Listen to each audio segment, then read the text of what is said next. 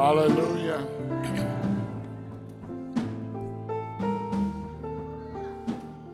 I need. Oh, bless the Lord in this house. Hallelujah. Give the Lord a hand clap of praise. Yes. It's God's will that every need would be supplied. So he placed us in the body, and we are to have the same care, a fervent care one for another. We need each other. We need each other. Hallelujah. And not just those of us who come to the same church, but in this life, we need each other. I think it was Rudyard Kipling that wrote the poem, No Man is an Island. Yeah. You can't live in this world alone. Amen. The sooner we learn that, the better off we will be as a people, as a nation of people. It's one thing to write on the money, one nation under God. But it's a different thing to live it out. So we still have work to do, saints. We have work to do. In Acts chapter 10,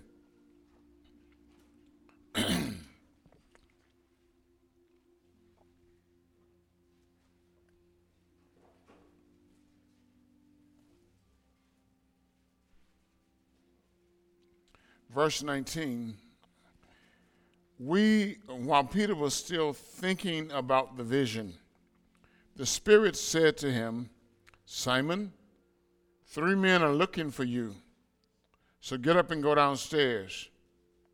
Do not hesitate to go with them, for I have sent them. Peter went down and said to the men, I'm the one you're looking for. Why have you come?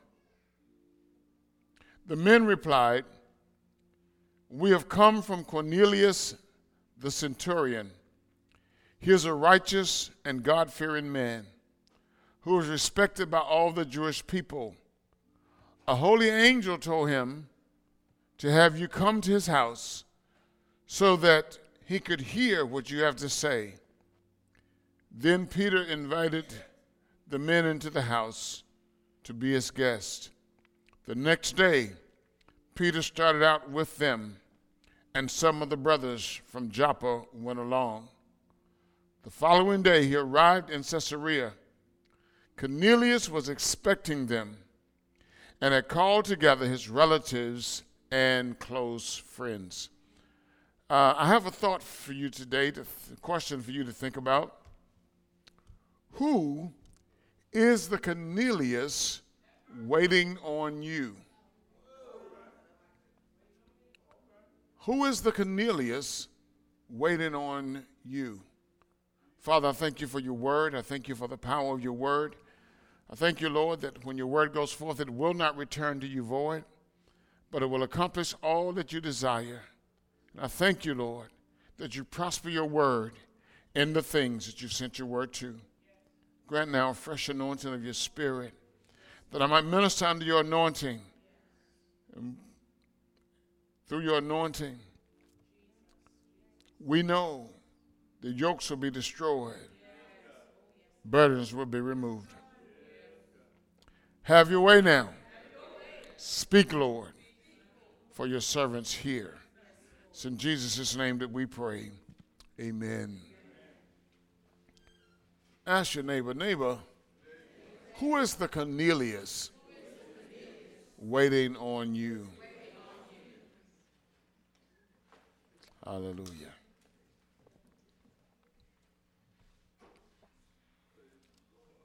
Hallelujah. One of the things that we see as we study these first 10 chapters of Acts is that God does actually move in unique and mysterious ways. Ways that are beyond human understanding and human orchestration. But it's all to bring about his will and his good pleasure in this world that we live in and to fulfill his divine plan. Whatever God is doing is to fulfill his divine plan. I believe that anyone who reads and understands Scripture will honestly say that we can never figure God out. Nor can we put God in a box. He's truly the Almighty God. He's truly the Most High God. He's truly the sovereign God. Yeah, and the most important thing for any of us to do is to be available to him. Yeah, to be available to him so that he can include us in what he's doing in the world around us while we are alive. That's the most important thing that any of us can do. I realize that some people don't think that's important because sometimes we get caught up in doing our own thing. We don't see God as being important in our lives. We think that, well, later on. Sometimes when you're young, you think, well, later on, I'll think about God. But the most important thing that you can do in your life is to include, is to be available to him so that he can include you in what he's doing in the world around you while you're alive. Because he can't include you once you're dead. Amen? Not in what he's doing on this side. Now, he can include you on the other side. But in what he's doing on this side. And this side is important for us while we're living. It's critical that we not only grasp what God is doing in our personal lives, but that we are intricately involved in what he's doing in the world that we live in the here and now. So I should never be only concerned about what he's doing in my life. I got to be concerned about what he's doing in the world around me because I want to be involved in what God is doing in the world around me that I live in. Why is this so critical? Well, as you may or may not know, we've been created in the image and the likeness of God with divine purpose and destiny tied up in us. It's all in our DNA. We have destiny tied up in us for the praise of God's glory. Amen. Everybody say, I've been created for the praise of God's glory. Now, when you think about that and you stop and you look at your actions sometime, you have to ask yourself, do my actions bring praise and glory to God? Because that's what I've been created for. Destiny is all wrapped up inside of me, but everything that I've been destined for is for the praise and the glory of God. Amen. Everything I've been destined for. I don't care what it is that I have a passion for. It's been given to me for the praise and the glory of God. So if I have a passion for making concrete blocks, it's for the praise and the glory of God. It's not just so I can make money off of it. Are you understanding me? Yeah.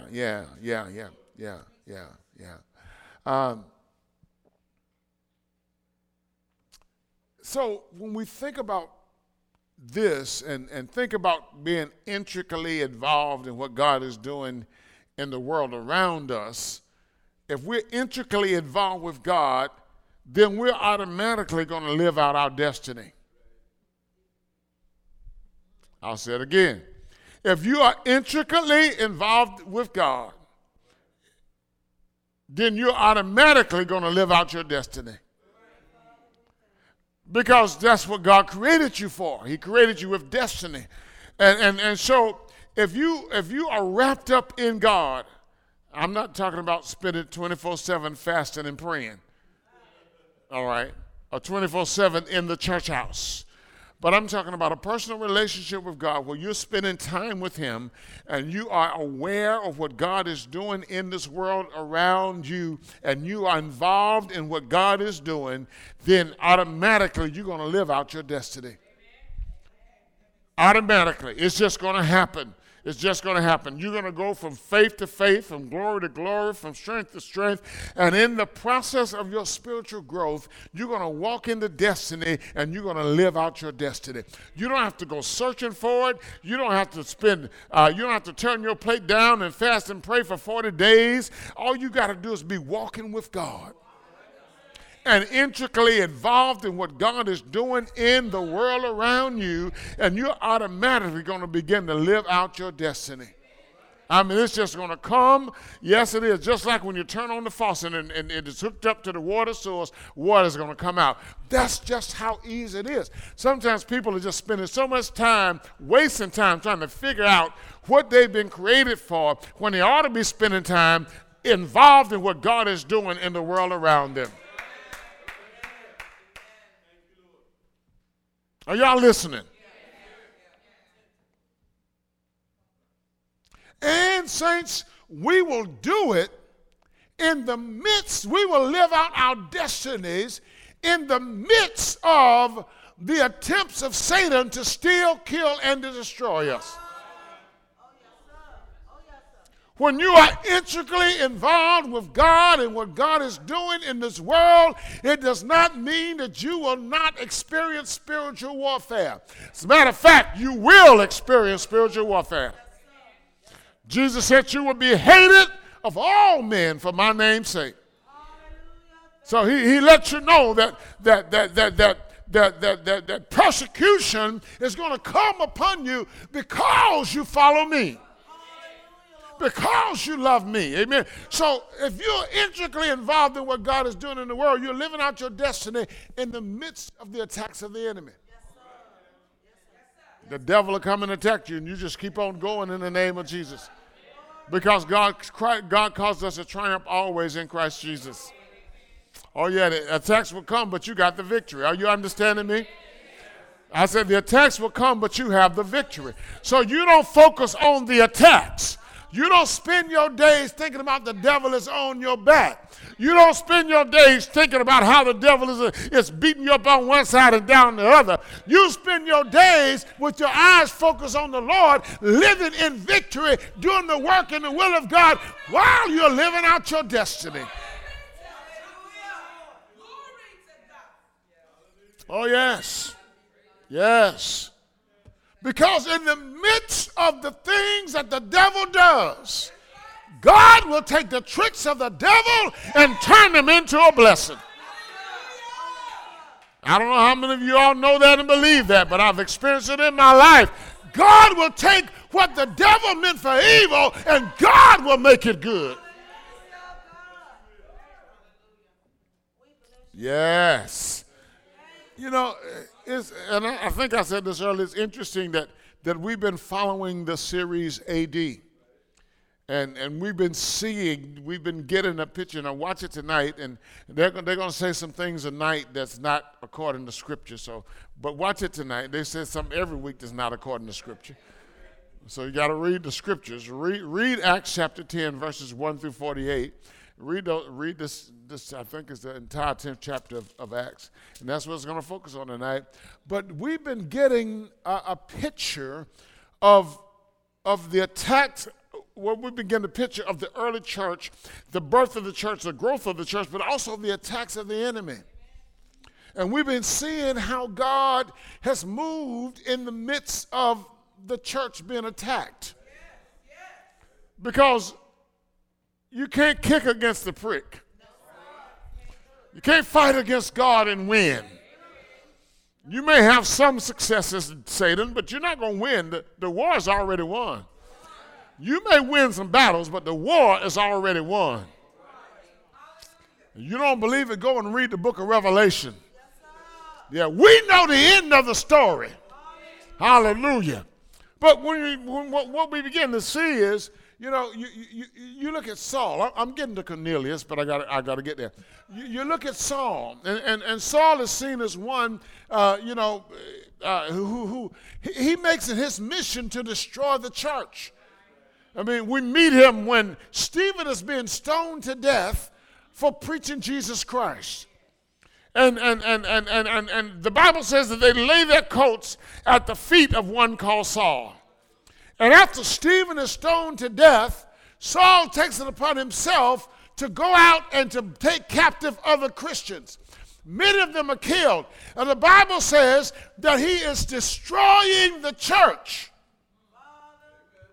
But God had another plan for Saul. Hallelujah. When he encounters Jesus on the road to Damascus, he's converted and he becomes one of the greatest followers of Jesus Christ. He becomes one of the greatest missionaries to ever live apart from Jesus Christ. Saul does. Saul does. He begins to live out his destiny. God even says, when he tells Ananias that about Saul, God says that I've chosen this one. And he's going to preach the gospel to the Israelites and to their kings, and to the Gentiles and to their kings. After he's converted, Saul. Now, in the midst of all of this, it's happening, Peter and the others are not idle. The other disciples. Y'all following me? Y'all still in the house? You're not too cold. You're all right. You awake. Praise the Lord. Peter and the other disciples, they're not idle. They continue to be used by God and to spread the gospel. But primarily, they're spreading the gospel among the Jews.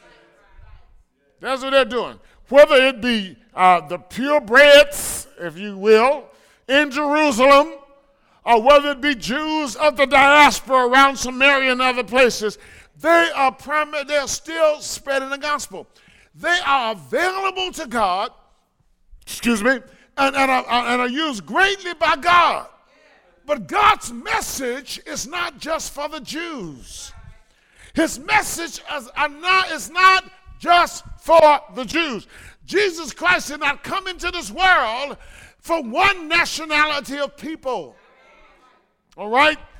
God's heart has always been for the nations. Amen. God's heart has always been for people groups throughout the world. We have to remember that the Bible doesn't start with Abraham and Isaac or Abraham and Sarah. The Bible starts with God, Adam, and Eve. That's where the Bible starts. It doesn't start with Abraham and Sarah. It starts with God, Adam, and Eve.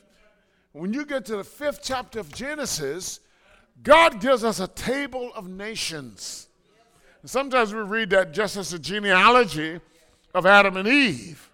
But God is showing that I'm concerned about the peoples that I've created. All right? Yeah. So we see even in the 5th chapter of Genesis. But go to the book of Revelations. And in the book of Revelations, God gives John a vision of the last days and the end times, where the saints of God are receiving the seal of the living God on their foreheads by the angel of God. And at first in this vision, John sees 144,000. You know, Jehovah's Witnesses hone in on that 144,000. They say that only 144,000 are going to heaven. Well, those that are living today, I guess they ain't going. That's just real stupid.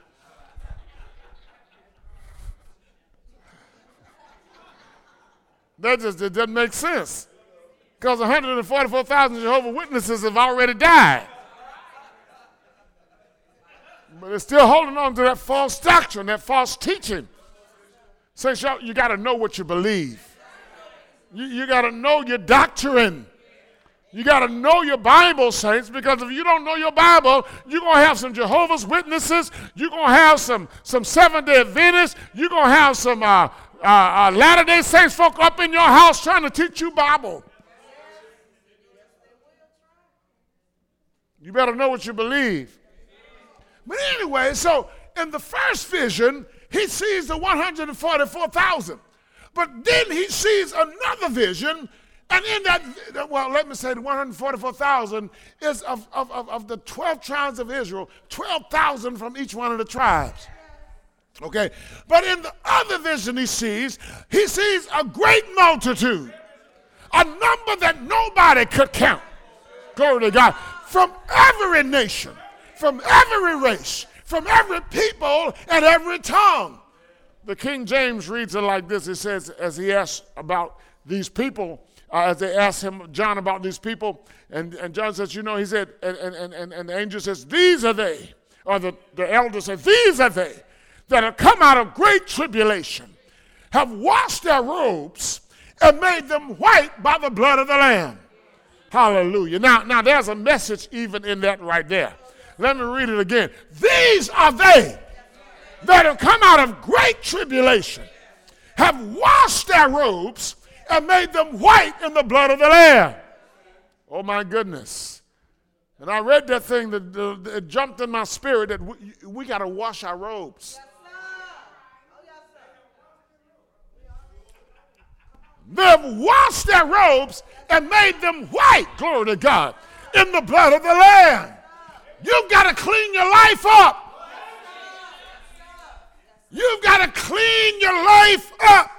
And the only way to do it is through faith in the Lord Jesus Christ. His shed blood was not only to give you life. Yes, life is in the blood. But it's also to purge your conscience from dead works. Sometimes in the church we don't get that. And we wonder why we can't change. Because our consciences have not been purged from dead works. Let me tell you something. Church membership does not save you. Church membership does not save you. Baptism does not cleanse you. You might be in the earthly club, the visible church, but to be included in the spiritual church, the invisible body of Christ, you've got to come through faith in the finished work of Christ on Calvary. And when you trust in the finished work of Christ on Calvary, you can't remain the same. Can't remain the same. I don't understand. I was talking with one of my cousins yesterday, and she was trying to get, and I didn't want to get in an argument with her, so I didn't say anything. I didn't let her talk, because the Lord's gonna let me see her again. But she was, she's Presbyterian, and they're dealing with this whole issue of gay marriage. And she said, "Well, who am I to judge?" And this is the concept that a lot of people have. And we're not to be judgmental on people, but we're to preach the gospel. And anybody that comes, Jesus said to Nicodemus, you must be born again. So that which is born of flesh is flesh, but that which is born of the Spirit is spirit. So yes, you may have been born, and in your environment you might have been influenced to do things, and you may have begun to practice things that don't glorify God. But once you come to faith in the Lord Jesus Christ, you cannot remain the same. Whether it's fornication, whether it's drinking liquor, whether it's gambling, whatever it is, the Lord requires us to change. They washed their robes. They made them white. Are you understanding what I'm saying, saints? And let me tell you what you can't do. You cannot judge yourself by other people in the church. You can't look at people that you'll find in the church who are doing things that are wrong and say, well, that person is doing this and that person is doing that, so why do I have to change? I am not your standard. No brother or sister in this church is your standard. The Lord Jesus Christ is your standard. That's why you got to change. He calls all of us to change. Hallelujah. Ooh. Yeah, so no. No, we're not to judge. I mean, we just preach the gospel. What's the use of two men getting married? You can rub all day long and you ain't going to have no baby.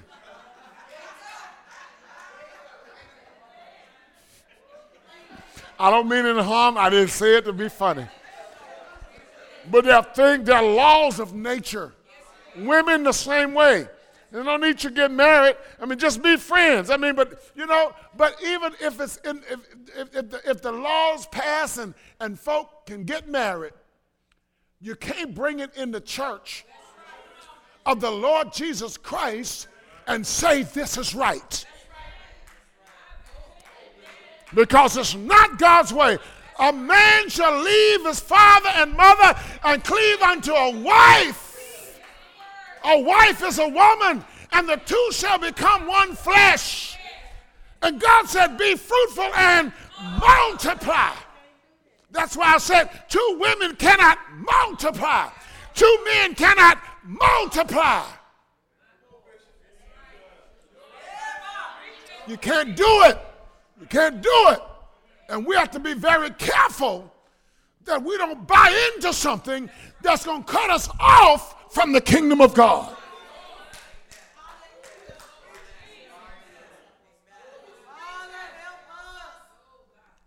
The point of all of this is that God's heart is to bring all people to him. God's heart is to bring all peoples to him. And I say peoples, people groups. The gospel is going to be preached.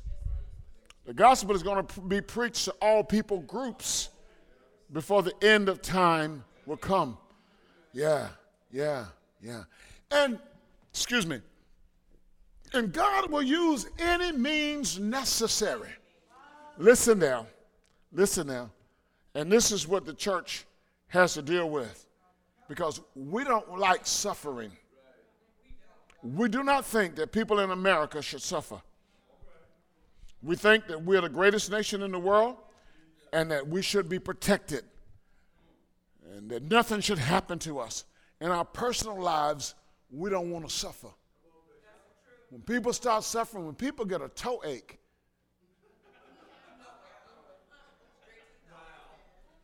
you understand what I'm saying?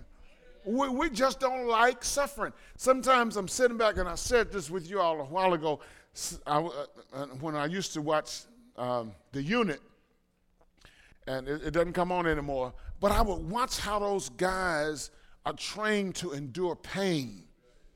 And I'd be saying to myself, Lord, I want to learn how to endure pain, because we're so accustomed to, when the first little ache comes, go and get a Tylenol or a Aleve, an ibuprofen, because we don't want pain.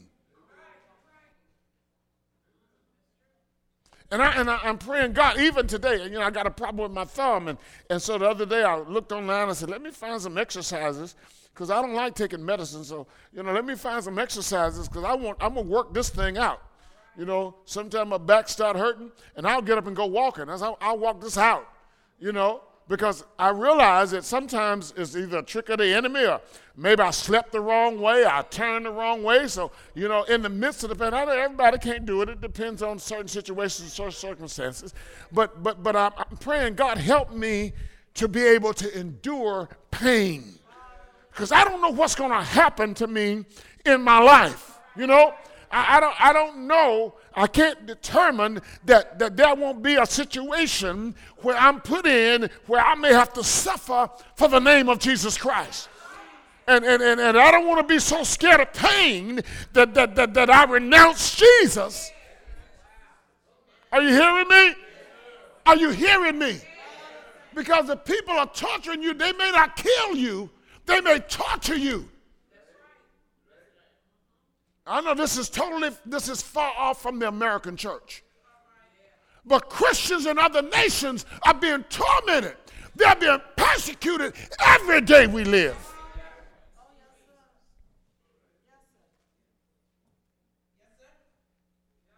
God will use any means necessary. Somebody say any means necessary. To reach people for him. Even if he has to take the tricks of the enemy to do it. Saul persecuted the church.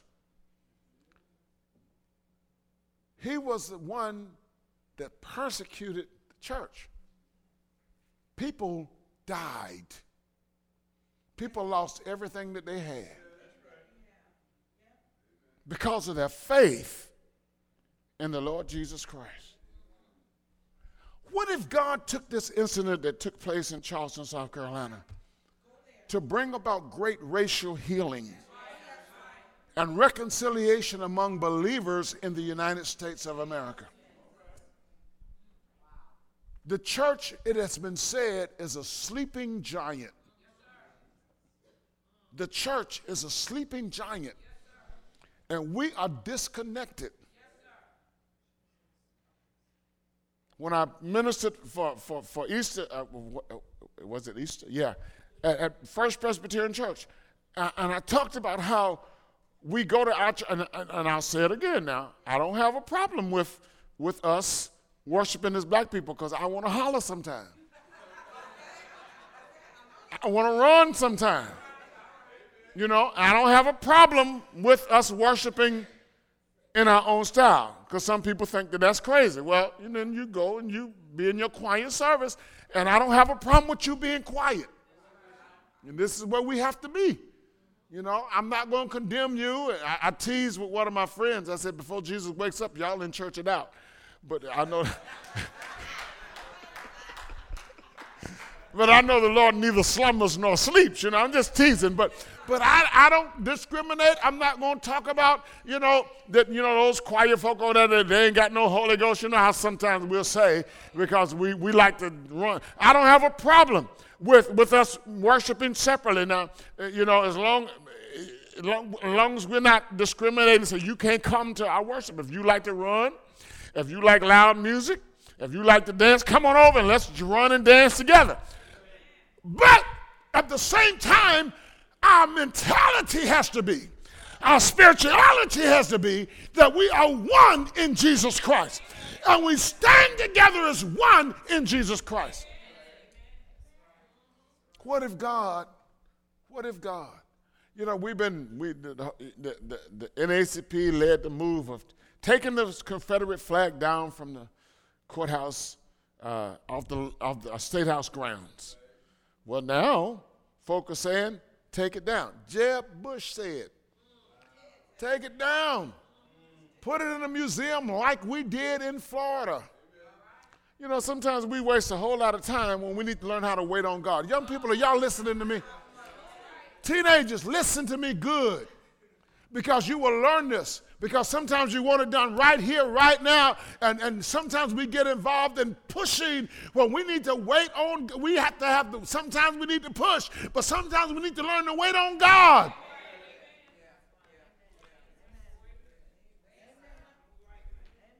We have to discern. I'm not saying that there's never a time to push. Sometimes you have to push. Read Ecclesiastes. Just read it. There's a time and a purpose for everything under the heaven. What if God uses this avenue, this is an avenue, to open the door for the gospel to be preached to Muslims, to Buddhists, to Hindus, and to other unbelievers? I heard a lady on television say she was mad about what happened, and I can understand. And she said, this ain't no time for kumbaya. And I know she was aiming at the church. But what she doesn't understand is that we are the salt of the earth. If God did not use us as salt in the earth, then he would have wiped her and everybody else off. He's given her a time to come to repentance. Do you know who you are? What if God? He's sovereign, y'all. He's sovereign. In any warfare, there are going to be casualties. Are you understanding? Yes, people will hurt. Yes, people will cry. But it is a fact of life that in warfare, there are going to be tragedies. It was a tragedy that these 9 people were killed. Their families are hurting. But we're the saints of God. Do you not think that Stephen's family was hurting when he was stoned to death? Do you think that people that are killed every day for the cause of Jesus Christ, their families are hurting? Are we any better than them? Are we any better than them? We can put security. I was thinking, I said, now, I'm going to give Delmar something to do. I see him sitting back there today. Give him something to do. Bring your karate experience in here. Train up a security force. But the Lord began to show me that we cannot get so afraid that we become like folk. After 9/11, my first airplane flight, I started looking at folk that looked like they were. Are you understanding me?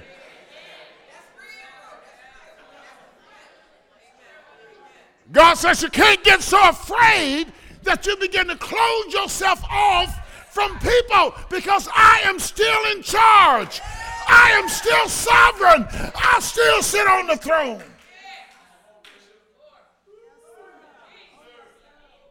And when you look at the early church, and when you look at the spread of the early church, it spread rapidly because people were killed for their faith. Something about death. When you look at the civil rights movement, what began to break the hearts and soften the hearts of people in charge? When those people were on that bridge and they released dogs and beat them with bats and batons and turned on the water hoses on them, and it was on national television, there was a great outcry.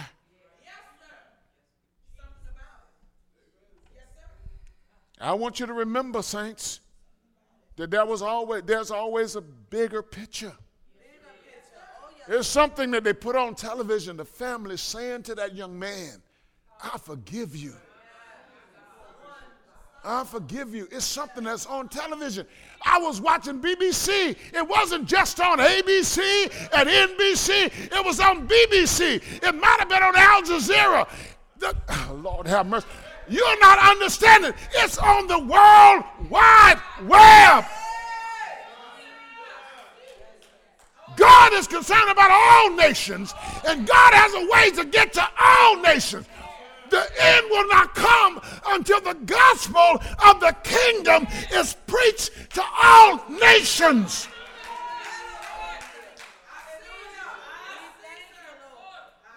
When they say I forgive, that's the gospel, y'all. They didn't have to take a text. That was the gospel being preached. In the midst of that suffering, when they said, in the midst of that pain, in the midst of that hurt, when they said, I forgive you. That's the gospel.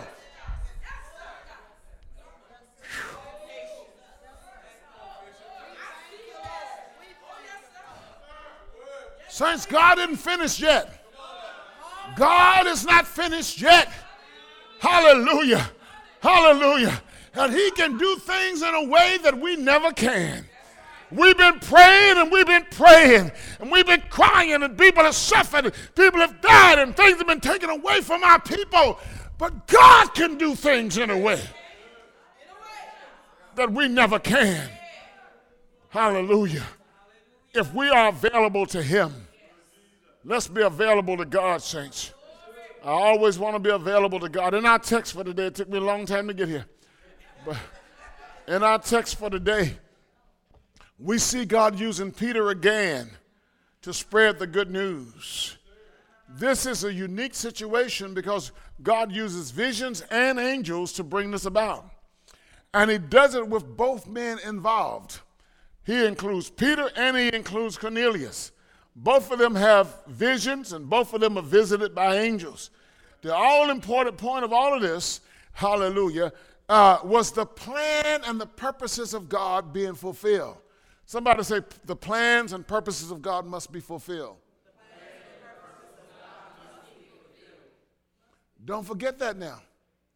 Don't forget that. I think it was Elder Hoskins who said, we place a greater value on human life than God does. Somebody said that not too long ago. That's why we don't want nobody to go. We want everybody to stay here. We want everybody to stay. We don't want nobody to go. If it were left up to us, our grandparents would still be here. They'll be wanting to go, and we'll be holding on to them. Don't go.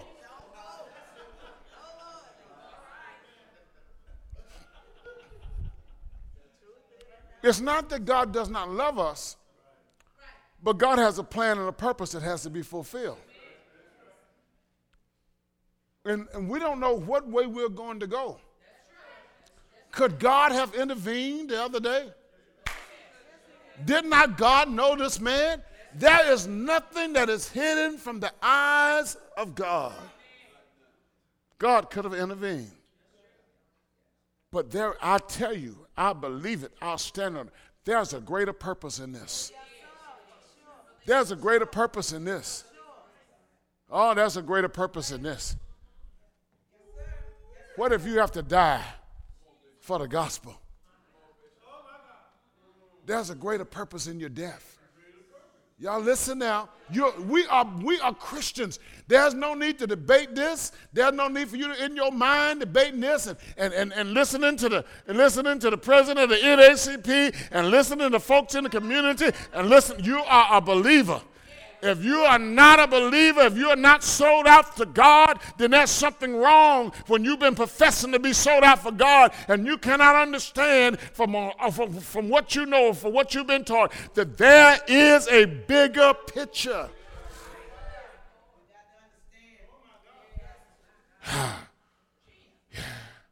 So God's purposes had to be fulfilled in all of this.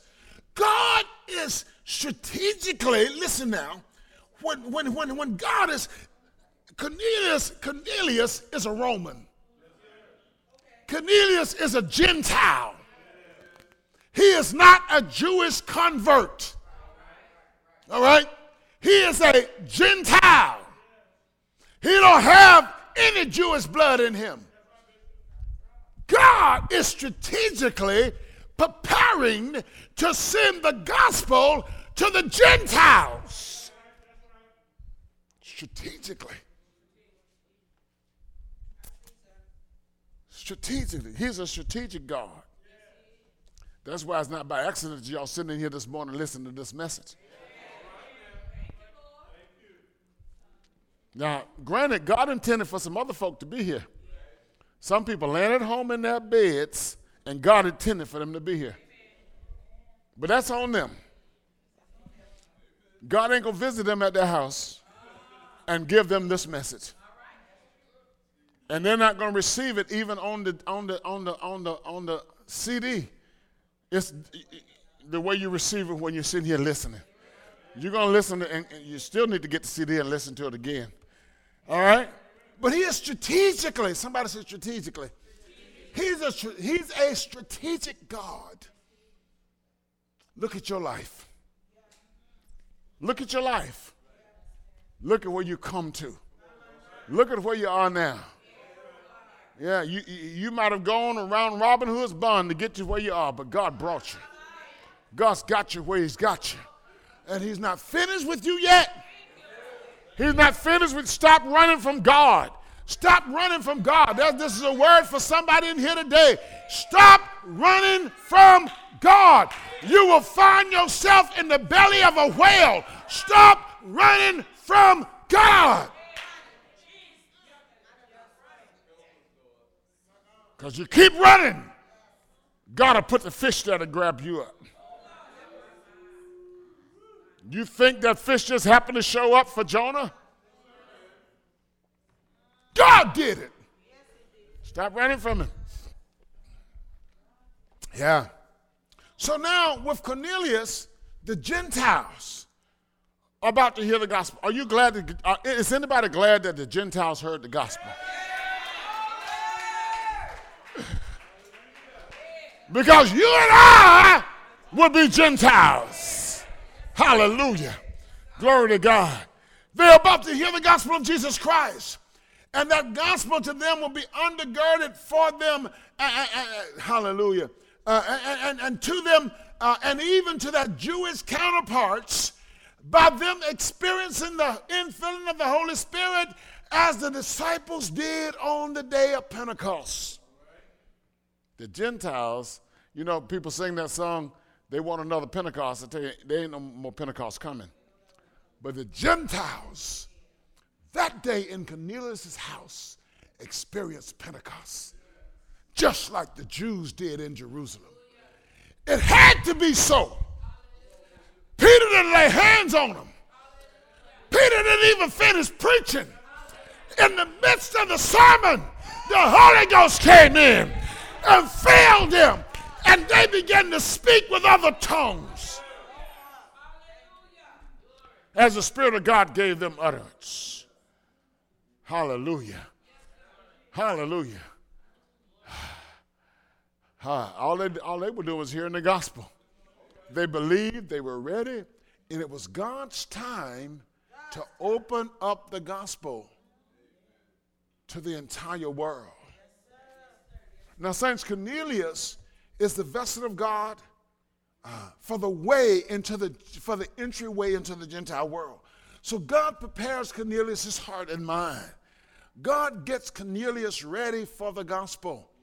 As I said, he's a centurion, he's a Roman, he's a Gentile. He's someone that Jews would not even associate with. That's why God had to show Peter this vision. I know I didn't read the whole thing and didn't tell it to you in chronological order. But God had to show Peter this vision. A sheep coming down out of heaven with all manner of 4-footed animals. Now, you know, this wouldn't make too much difference for black folk because y'all been eating pork and still want to eat pork. Some of y'all got some pork in your freezer right now. You're preparing to go home and cook something. So, but for a Jewish person, now pork wasn't the only thing that was in the sheep. It was all manner of things that Jewish people would call common and unclean.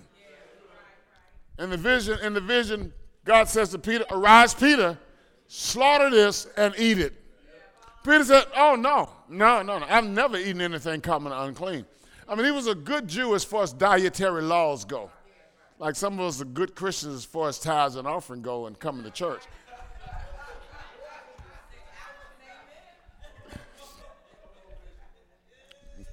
We're kind of rough when it comes to getting along with people. We're kind of rough when it comes to living holy. Ooh, yeah. But he was a good Jew. Yeah, and this happened 3 times. And God said, what I've cleaned, don't you call common and unclean. And about that time, there was a knock at the door. I told you God is strategic. And these men that had come from Cornelius, and Cornelius had a vision. And in the vision, if you read it, you see God says to Cornelius that Simon, you got to send for Simon. He's staying at Simon the tanner's house down by the seashore. Whew. Will God be that specific today? He sure will. God can be that specific. You remember me telling you about something as simple as when I was in Malawi that time and I lost my cell phone? And I looked for it and couldn't find it. And I called and asked Junior if he'd taken it home with him. He said, no, I didn't take it.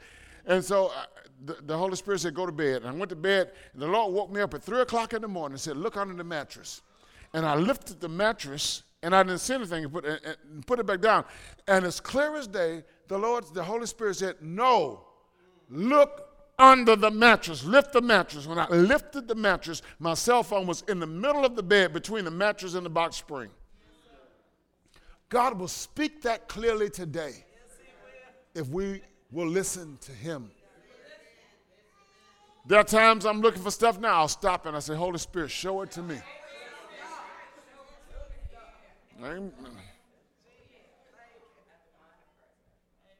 Yeah. So God speaks to these men in miraculous ways, but that's the way God does. He was preparing both of them for what had to take place, because Peter would not have gone to his house. Matter of fact, later on, When you read the whole story, when it comes up, when Peter's around his compatriots, his Jewish compatriots, this was an incident where he had been eating with some of the Gentiles, and then he wanted to back away. And Paul had to rebuke him openly for what he did. You know? Whew. But anyway, let me go on and finish this message this morning. So he's someone that Peter and none of the rest and all of the rest would have shunned. But he is God's chosen vessel to open those who were carriers of the gospel message to the world, to a world of people who were shut off from the good news. Cornelius is the one God uses. And Peter is the one God uses. Now, I can't apply this too broadly for us today, and I know that you and I, as I already said, we are Gentiles, and we are now already included in the plan of God. However, the Lord impressed this message upon me because there are some others that he has prepared to hear and receive the gospel message. There are people that the church is shunning, who need to hear and receive the gospel message.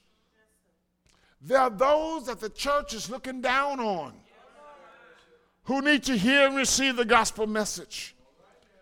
There are people in your walk, in your life, that you're walking away from, that you're shunning, who need to hear the gospel message. There are other Corneliuses today who God is preparing to hear the message of the kingdom. And while God is, and all the while, God is also preparing you to go to them. Who is the Cornelius that's waiting on you? Who has the sovereign God been impressing upon your heart to minister to? Who? Who? Remember, God does things strategically. Oh, yes, he does. He does things strategically. All that we would hear and obey his voice, obey his promptings, obey his leading. Sometimes it's a gentle prompting of the Holy Ghost saying, go to that house, go to that person, say something to that one. You're in the grocery store, and the Holy Ghost says, say something to that one. And you say, not me. Who am I to talk to that person? But God has already gone before you. The reason he's prompting you, the reason he's leading you, is that he has prepared the heart and the mind of that Cornelius to receive you. And that Cornelius is an open door to some other people.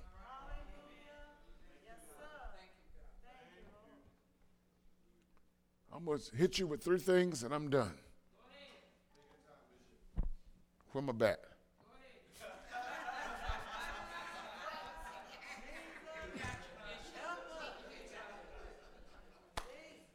The all important thing in this is hearing God. Remember, Cornelius is a God-fearing man. Cornelius is praying. Peter is a God-fearing man. Peter is prayerfully doing the work of God. If we're going to hear God, we got to seek God. You got to spend time in the presence of God. You got to turn your television off sometime. You got to turn your cell phone off. You got to stop. I notice some young people that are getting texts all of the time. Just text. Sometimes I wonder how many text messages y'all get a day? Who wants to tell me? How many thousand? Sometimes you got to turn your cell phone off. And you got to turn your attention to God. You're seeking an education. You're seeking to be liked by people. You're seeking a job. You're seeking this. You're seeking that. You want to be in the know. You got to seek God. You got to give God some attention in your life. Then you got to continue to be open to the Holy Spirit so that you can keep learning of God. Cornelius could have had the vision and could have said, okay, I don't know what God is doing, so whatever. But he does what God says do. And he sends for Peter. And he says to Peter, now that you're here, tell us the things. Tell us what God wants us to hear. I may not be quoting it like the Bible, but I don't know how many of you have been in situations. I was in a situation the other day. Somebody said, okay, then, tell us. They didn't say tell me specifically, but they left it open to in essence, what is God saying? Now, if I'd not been in tune with God, I couldn't hear the voice of God and begin to speak to that situation. So I have to keep myself in the presence of God. I have to keep learning. I have to keep learning. I have to keep learning. I have to keep learning. I have to keep. Are you hearing me? I mean, I'm a pastor for 38 years. I have a master's degree in theology. I've almost completed my doctoral work. But I have to keep learning. I have to keep learning. I have to keep learning so that I can be used by God. Now, I wonder what some of y'all doing. I really do. I just be wondering.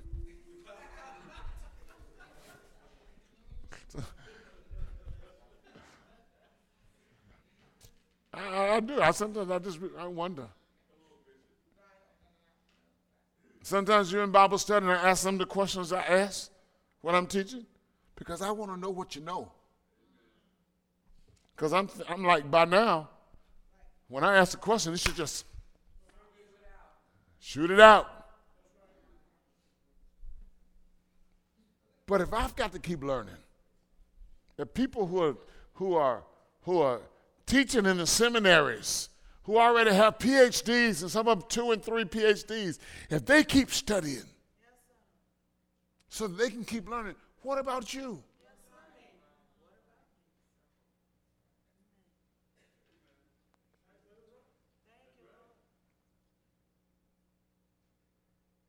Maybe you ought to sign up for a online Bible class.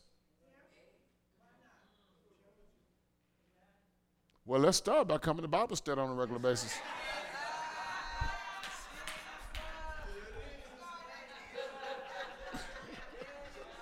Let that be the start. Just an hour on Wednesday night. I mean, just.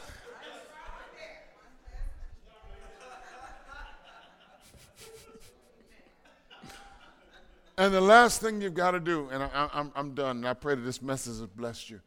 We have to get out of God's way. When you read the end part of this text, when Peter has to go back to Jerusalem, because the church in Jerusalem heard that the Gentiles, that Peter had gone to the Gentiles, those other Jewish folk in Jerusalem, who always thought that the Gentiles were common and unclean. And Peter had gone to them and preached the gospel. They wanted to know why you did it. And Peter explained to them what happened. And he said, in essence, who was I to stand in God's way? And what we have to learn to do in the church is, in order for people to get saved, we've got to get out of the way. Of course, God wants to use us, but and he will use us, but sometimes because we have certain things that walls that we put up and certain ways that we think things ought to be, we got to get out of the way. I said something in Bible study the other night. You cannot clean fish in water. You got to catch it. You got to get it out of the water. And if we're not careful, we'll put up barriers to stop people from getting to the church so they can hear the gospel. Now, when they hear the gospel, they're either going to accept it or reject it. We must speak the truth in love.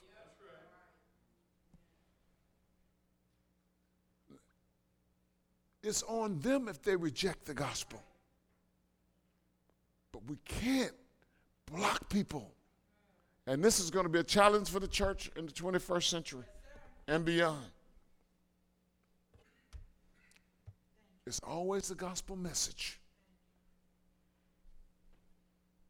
And when you believe the gospel and you give your life to Jesus and you yield to the Holy Ghost,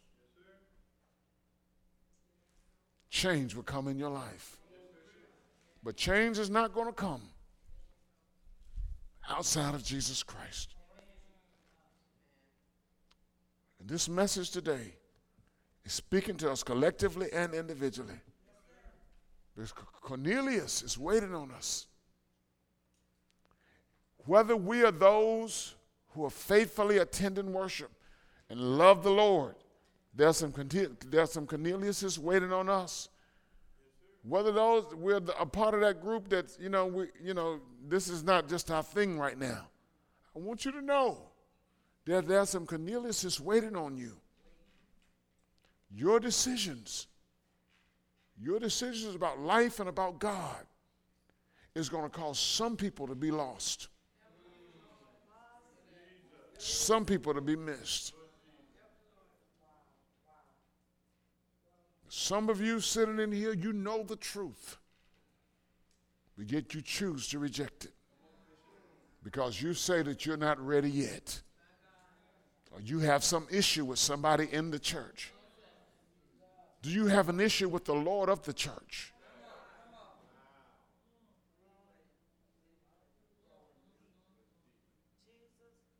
Let's stand.